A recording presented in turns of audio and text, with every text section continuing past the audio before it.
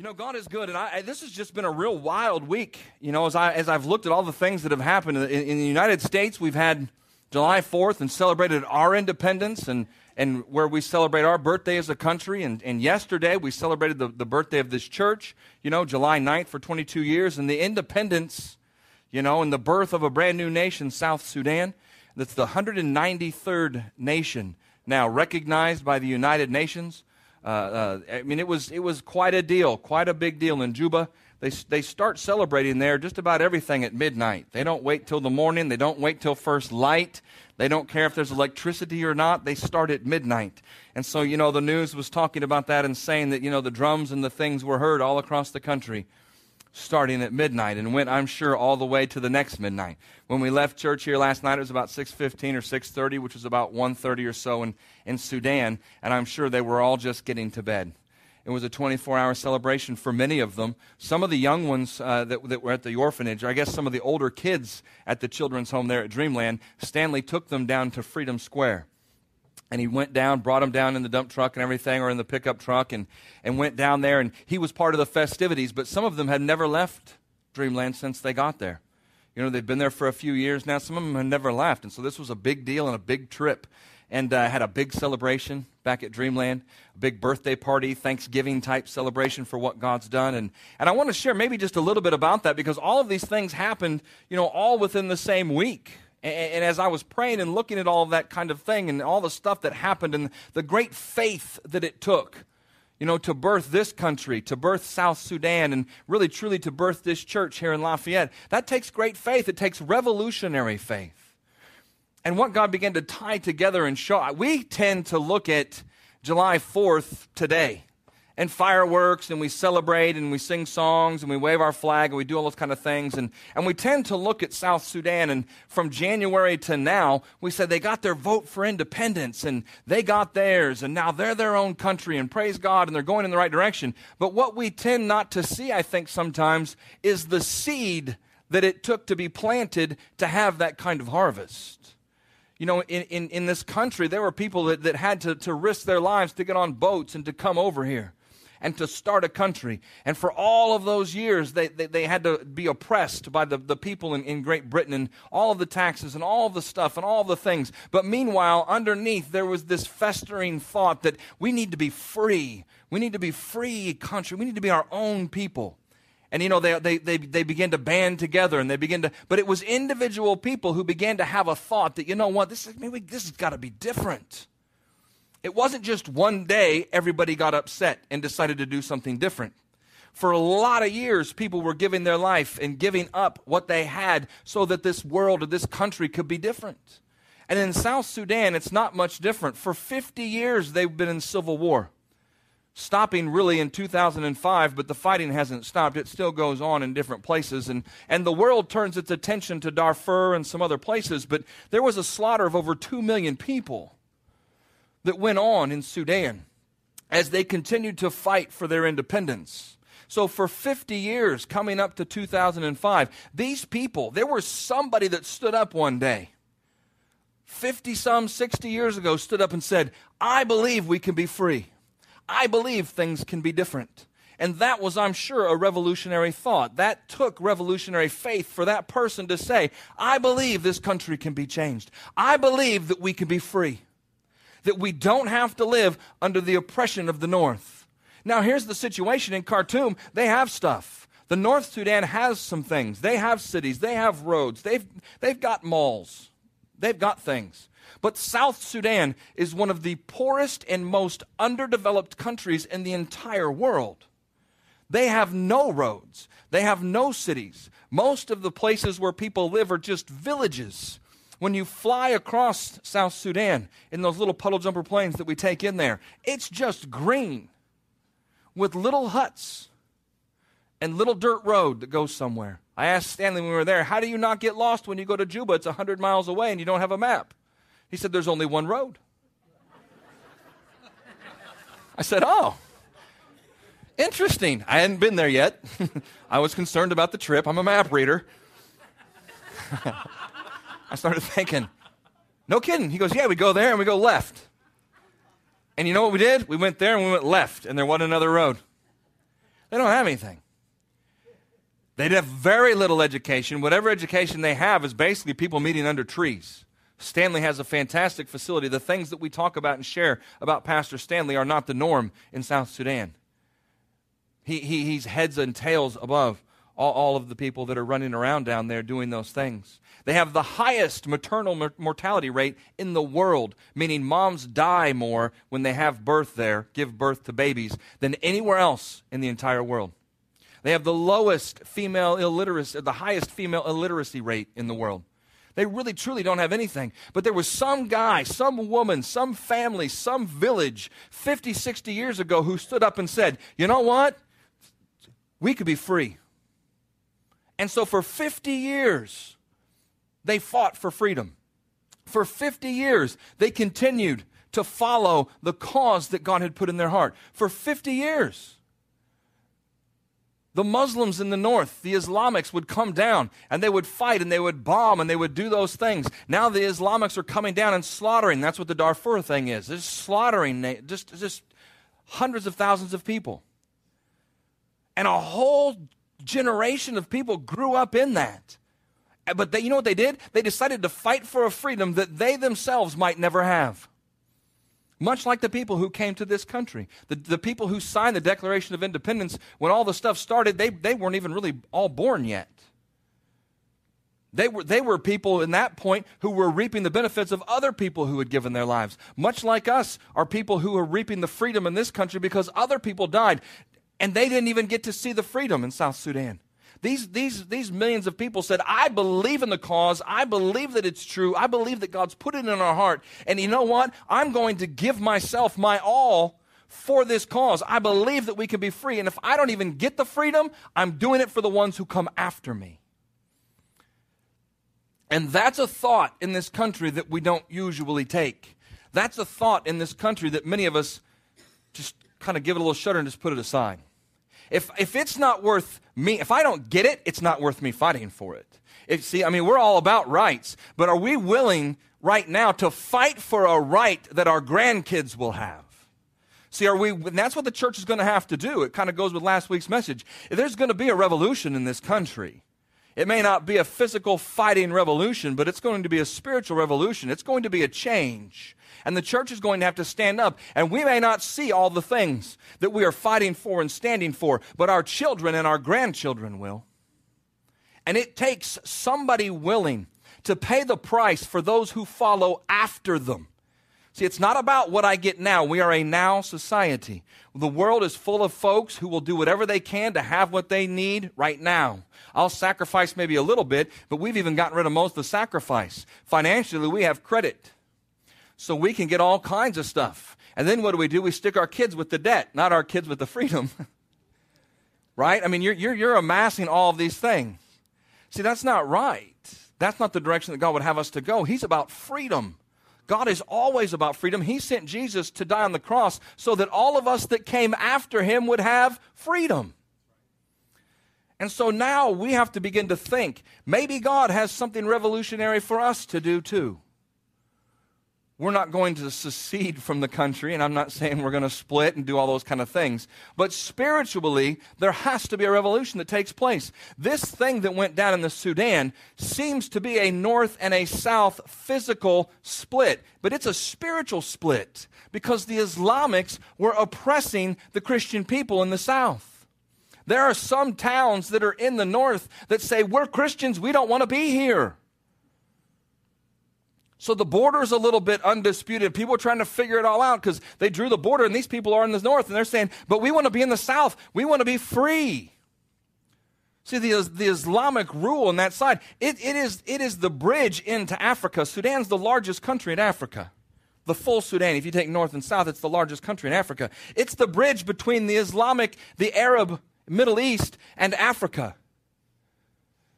And everybody's coming in down through that way. All of the oil is in the south. All of the resources are there. So this will last. The enemy will always come against freedom. He comes against it in this country. He comes against it in the church. He comes against it in your house. He'll come against it in South Sudan as well. They are not done fighting. They may be done physically fighting, although some of it's still going on. But spiritually, they are going to have to stand, and they are going to have to still draw the line. They're still going to have to stay on God's side. They're still going to have to put up with some people coming against who they are and what they believe. But they have freedom. They have the freedom to do that. And if they will continue to do that, then that country will continue to go down the right path. They'll continue to flourish, and they'll continue to grow.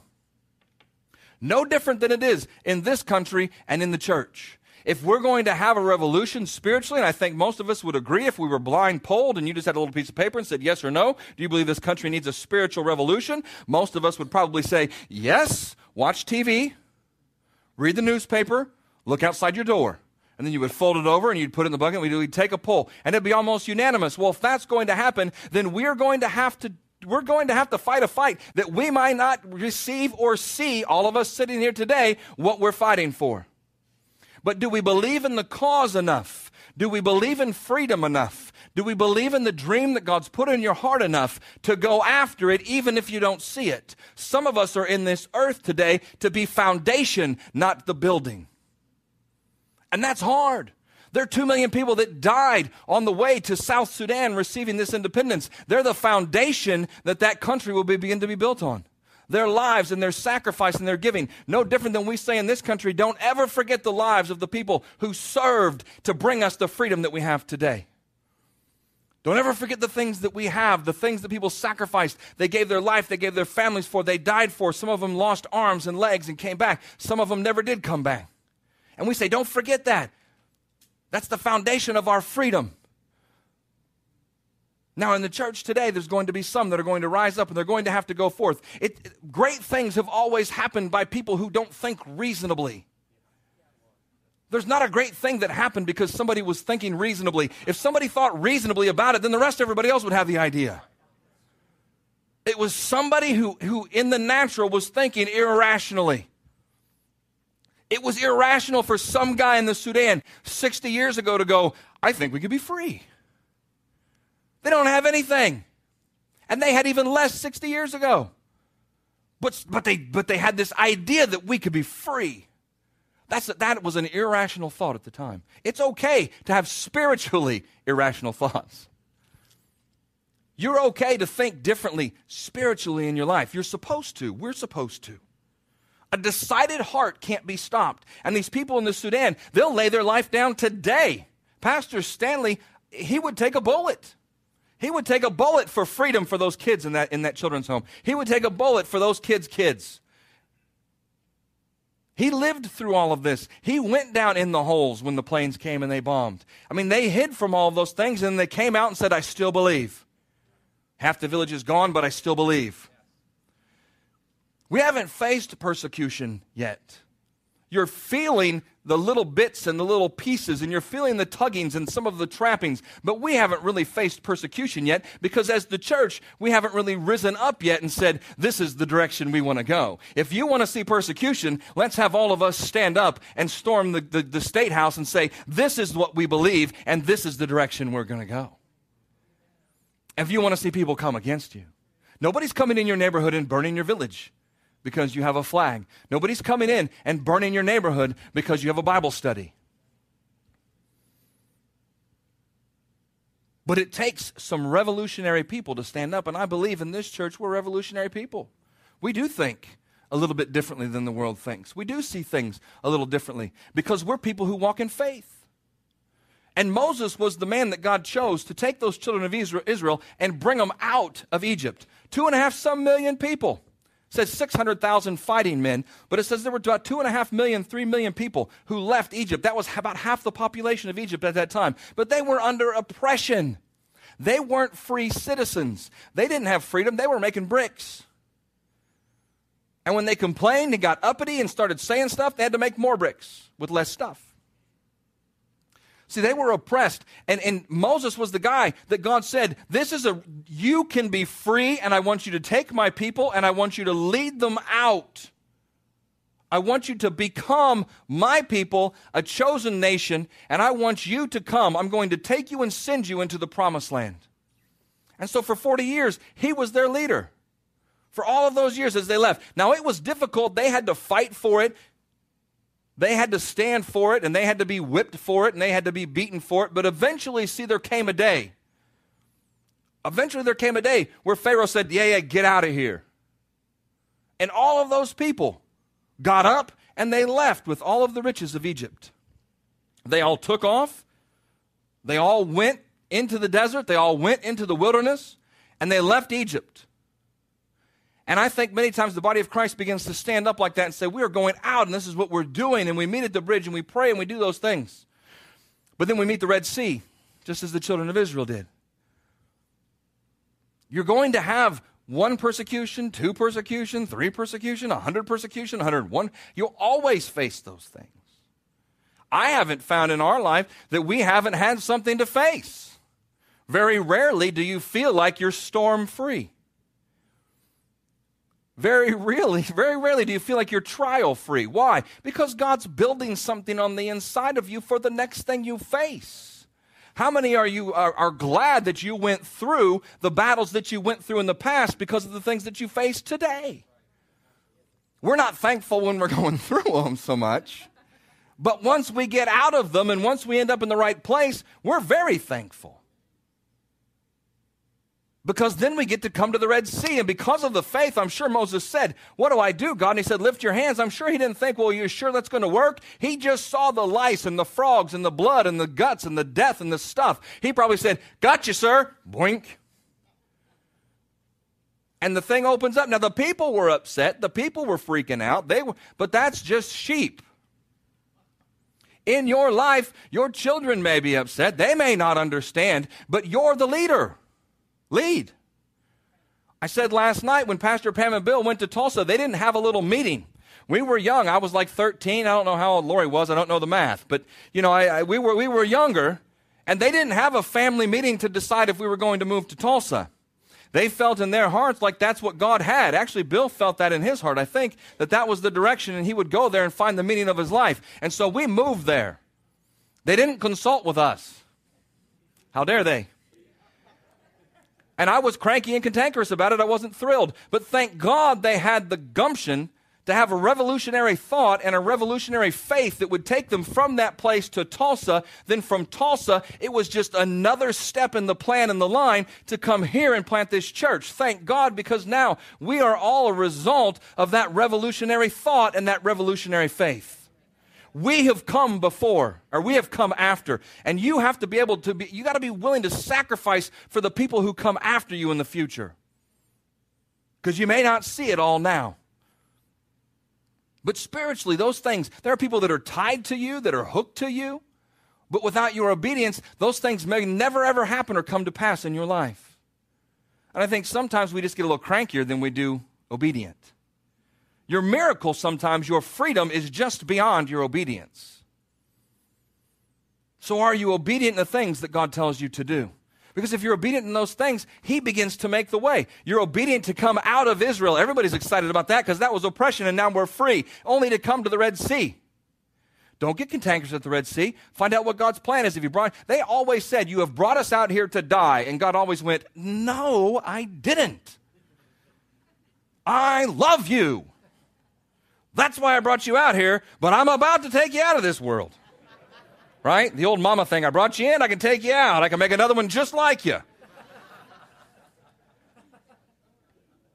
But see, in his infinite grace and mercy, he just smiled. Until they all said, no, I won't go. Until the leaders went out, like we talked about last week. So when you become disobedient, you become cantankerous, God loves you and he cares about you, but then he begins to move that hand of blessing away from you. So your miracle and your freedom and the things that you are looking for and needing in your life are just beyond your obedience. Revolution is a complete or radical change, an overthrow of a system by forceful means, usually with some other system taking its place. It's taking your old thoughts, it's taking your old patterns, it's taking your old man and nature, getting rid of that and bringing in the new. when you're saved, when you're changed, when your life is being completely turned upside down by the Word of God, you're going through a spiritual revolution in your life. The old is leaving and the new is taking its place. And it's like that anywhere that you go. But you have to finish what you start. You can't come to the place of the Red Sea and say, okay, God's not going to do this one. Forget it, I go away. The church went for a while going in the right direction. This country was headed in the right direction, and people were doing most of the things that God put in the hearts of the people who founded this country. There were good things going on. And then somewhere, we talked about it last week, the country took a shift and took a change and went a different direction. And that's when the church faces a Red Sea moment and has to stand up and say something, but nobody did. See, nobody decided that we're going to draw the line in the sand, we're going to make a difference. There were a couple generations in there that just kind of half dropped the ball spiritually as we went through those things. And now that's where we are, and that's why we're here. Now, we're all fighting, we're all scrapping. I'm not saying that all of us turned our backs and didn't say anything, but there wasn't that leading, there wasn't that unity, there wasn't that thing that takes us in the right direction. You have to finish what you start. There are people who are tied to you, tied to your life, and tied to your future. It's like Back to the Future. Did you ever see that? I mean, all those things that happened were because of the things that went on today. And if he changed anything, that was going to change what happened then. Esther and Mordecai were in this kind of position. And Esther was the one who had the position where she could actually be groomed to be someone who had the king's ear. And Mordecai knew the plan was to kill all of the people. All of the Jews were going to be killed. Well, that's a wicked plan. That's what the enemy has wanted from the beginning of time, was to wipe them off the face of the earth because they're God's children.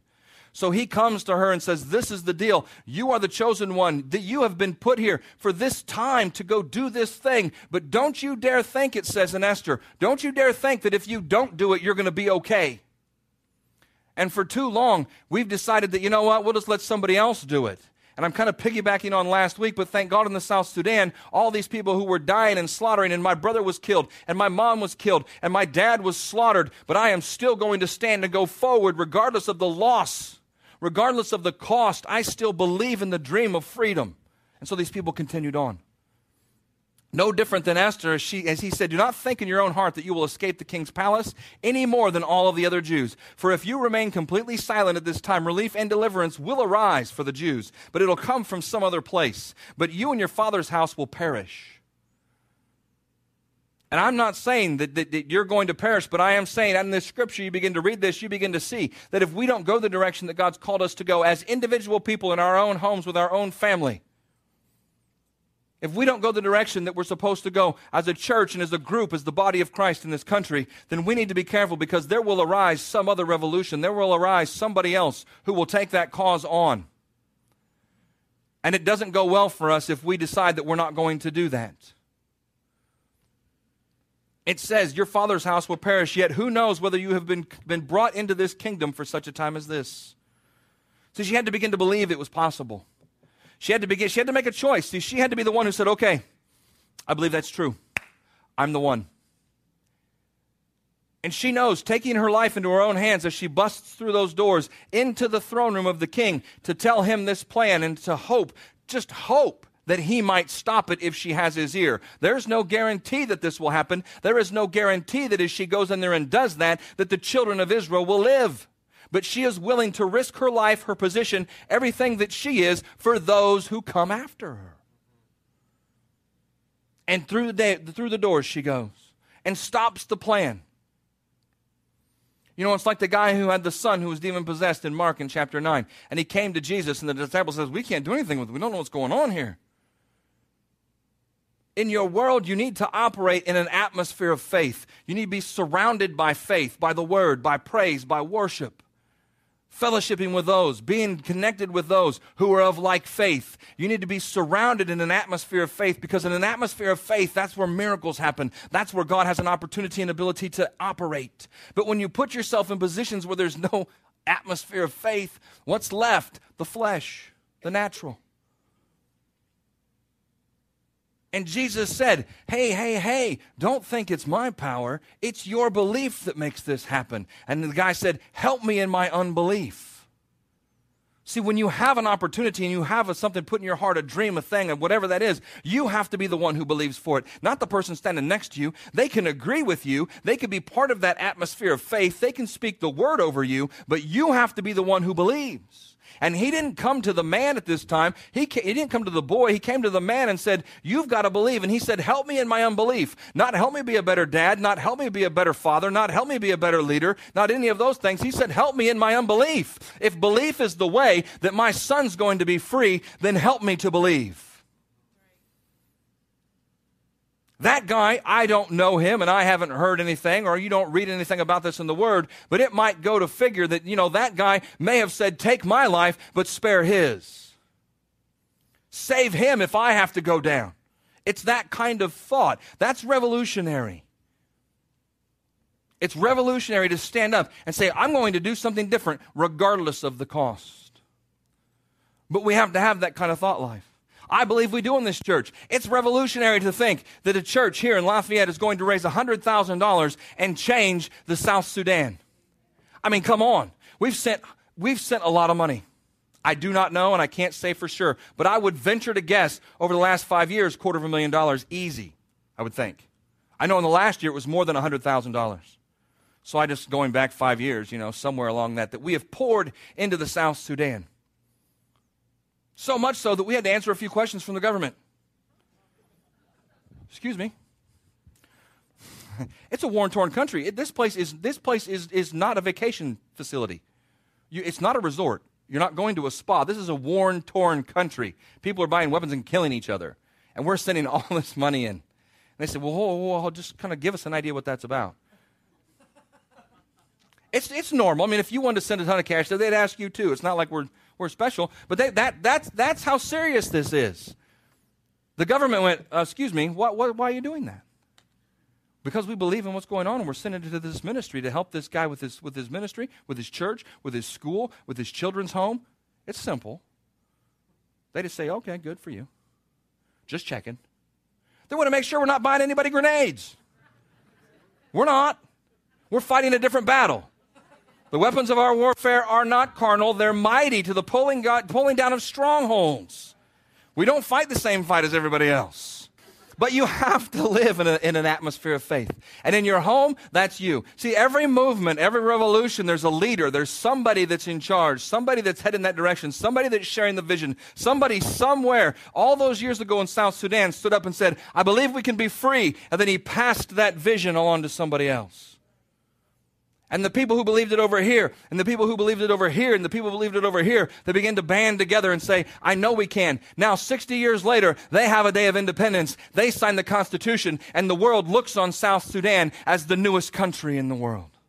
A Christian nation, free to worship as they choose and to go the direction in this world that their leaders take them. And telling the rest of the world, that's who they are, and that's the right they have. But 2 million people gave up their lives for that. I'm not saying we're going to have to go out in the street with bayonets and sickles and the whole thing, but I am telling you this, you will have to put who you are at risk. You have to. Spiritually in this world, Jesus didn't come here for us to keep a little bit of us on the side. He came into this world for us to be more like him. He gave us an opportunity to walk through that door like we did in Easter. It's kicked open, it's gone. You have to walk through that door. But when you walk through that door, what that does is begin to peel off all of you.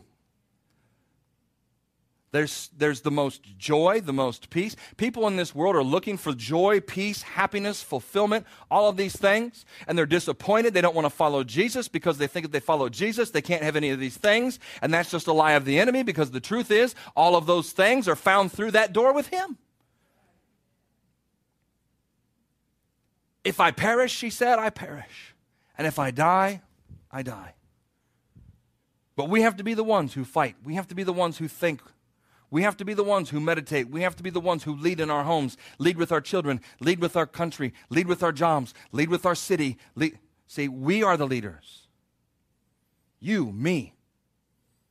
You have influence. We've been talking about it for months and months and months and months. Why? Because it's true, and you have to realize that you have influence. The things that you say do matter, even if it's just you by yourself. Even if it's just you in your home by yourself, you with your kids, if you're a single mom, or you're here and you're divorced and you're a dad who doesn't have their kids, you still have power to speak the truth.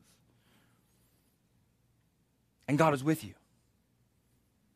But he said, like he said in Mark chapter 9, do you believe? Do you believe in your dream? Do you believe in your cause? Do you believe in the thing that God put in your heart? Because you'll face situations and circumstances that won't say that's true. He's dealing with me in areas too in my life. I'm asking questions and he's telling me things. I shake them off and I ask again. And then he continues to tell me the same thing. But that's exciting. That means that he's getting down to that point. See, I'm coming to that place in my life where I'm just like the children of Israel had to say, okay, I'll do it. Moses had to say, this is who I am. And he said, no, this is who you are. No, this is who I am. He said, no, this is who you are. This is who I am. No, this is who you are. He had to come to a point in his life where he said, okay, that's who I am. We all come to those points. They're just Red Sea moments, just different ones as you move. So today, are we people who will be willing to have revolutionary thoughts, to have revolutionary faith, to make a difference? If you make a difference in the church, praise God. If you make a difference in this city, praise God. If you make a difference in this country, praise God. But will you make a difference in your house? Will you make a difference in your home where you live? With the people that God's called you to. He gave you a family. He put you in a family. You didn't get to pick them, really. Those are the ones he gave you. So when you look at the little brood of those little ones in the back of your truck, he gave you all them. So love them. Don't think you can make any more like them. But he gave you those. He put those in your life. He puts you in somebody else's life. He loved you enough. He loved them enough. He knows exactly who you are. Begin to love who you are. Don't rue who you're not. That means don't have those sorrowful thoughts of who I aren't and who I can't be and who I think I should be. Love who you are. I mean, all those people in South Sudan, they could have all sat in their huts and said, I wish we were free. I know God wants us to be free, but I wish we were. They had to stand up and get a knife, and they had to go out, and they had to say, you know what? I am free. You are free. Love who you are. Love who you are. Love who God created you to be. Love the children that he gave you. Love the parents that he sent you through. Start there. Why not? I love all of you. Elizabeth, we love you. But man, I'm telling you what, our kids, I cannot get enough of those two. I love them. They don't do everything right. They're like yours. They're like we used to be. But I could think about a lot of things that I wish I was, or I could have been, or what would have happened, or what would have been different if. Don't go there. Love who you are today. That's a revolutionary thought for some of you. That you can love who you are. And you can love where you are. Let's stand up together this morning and pray.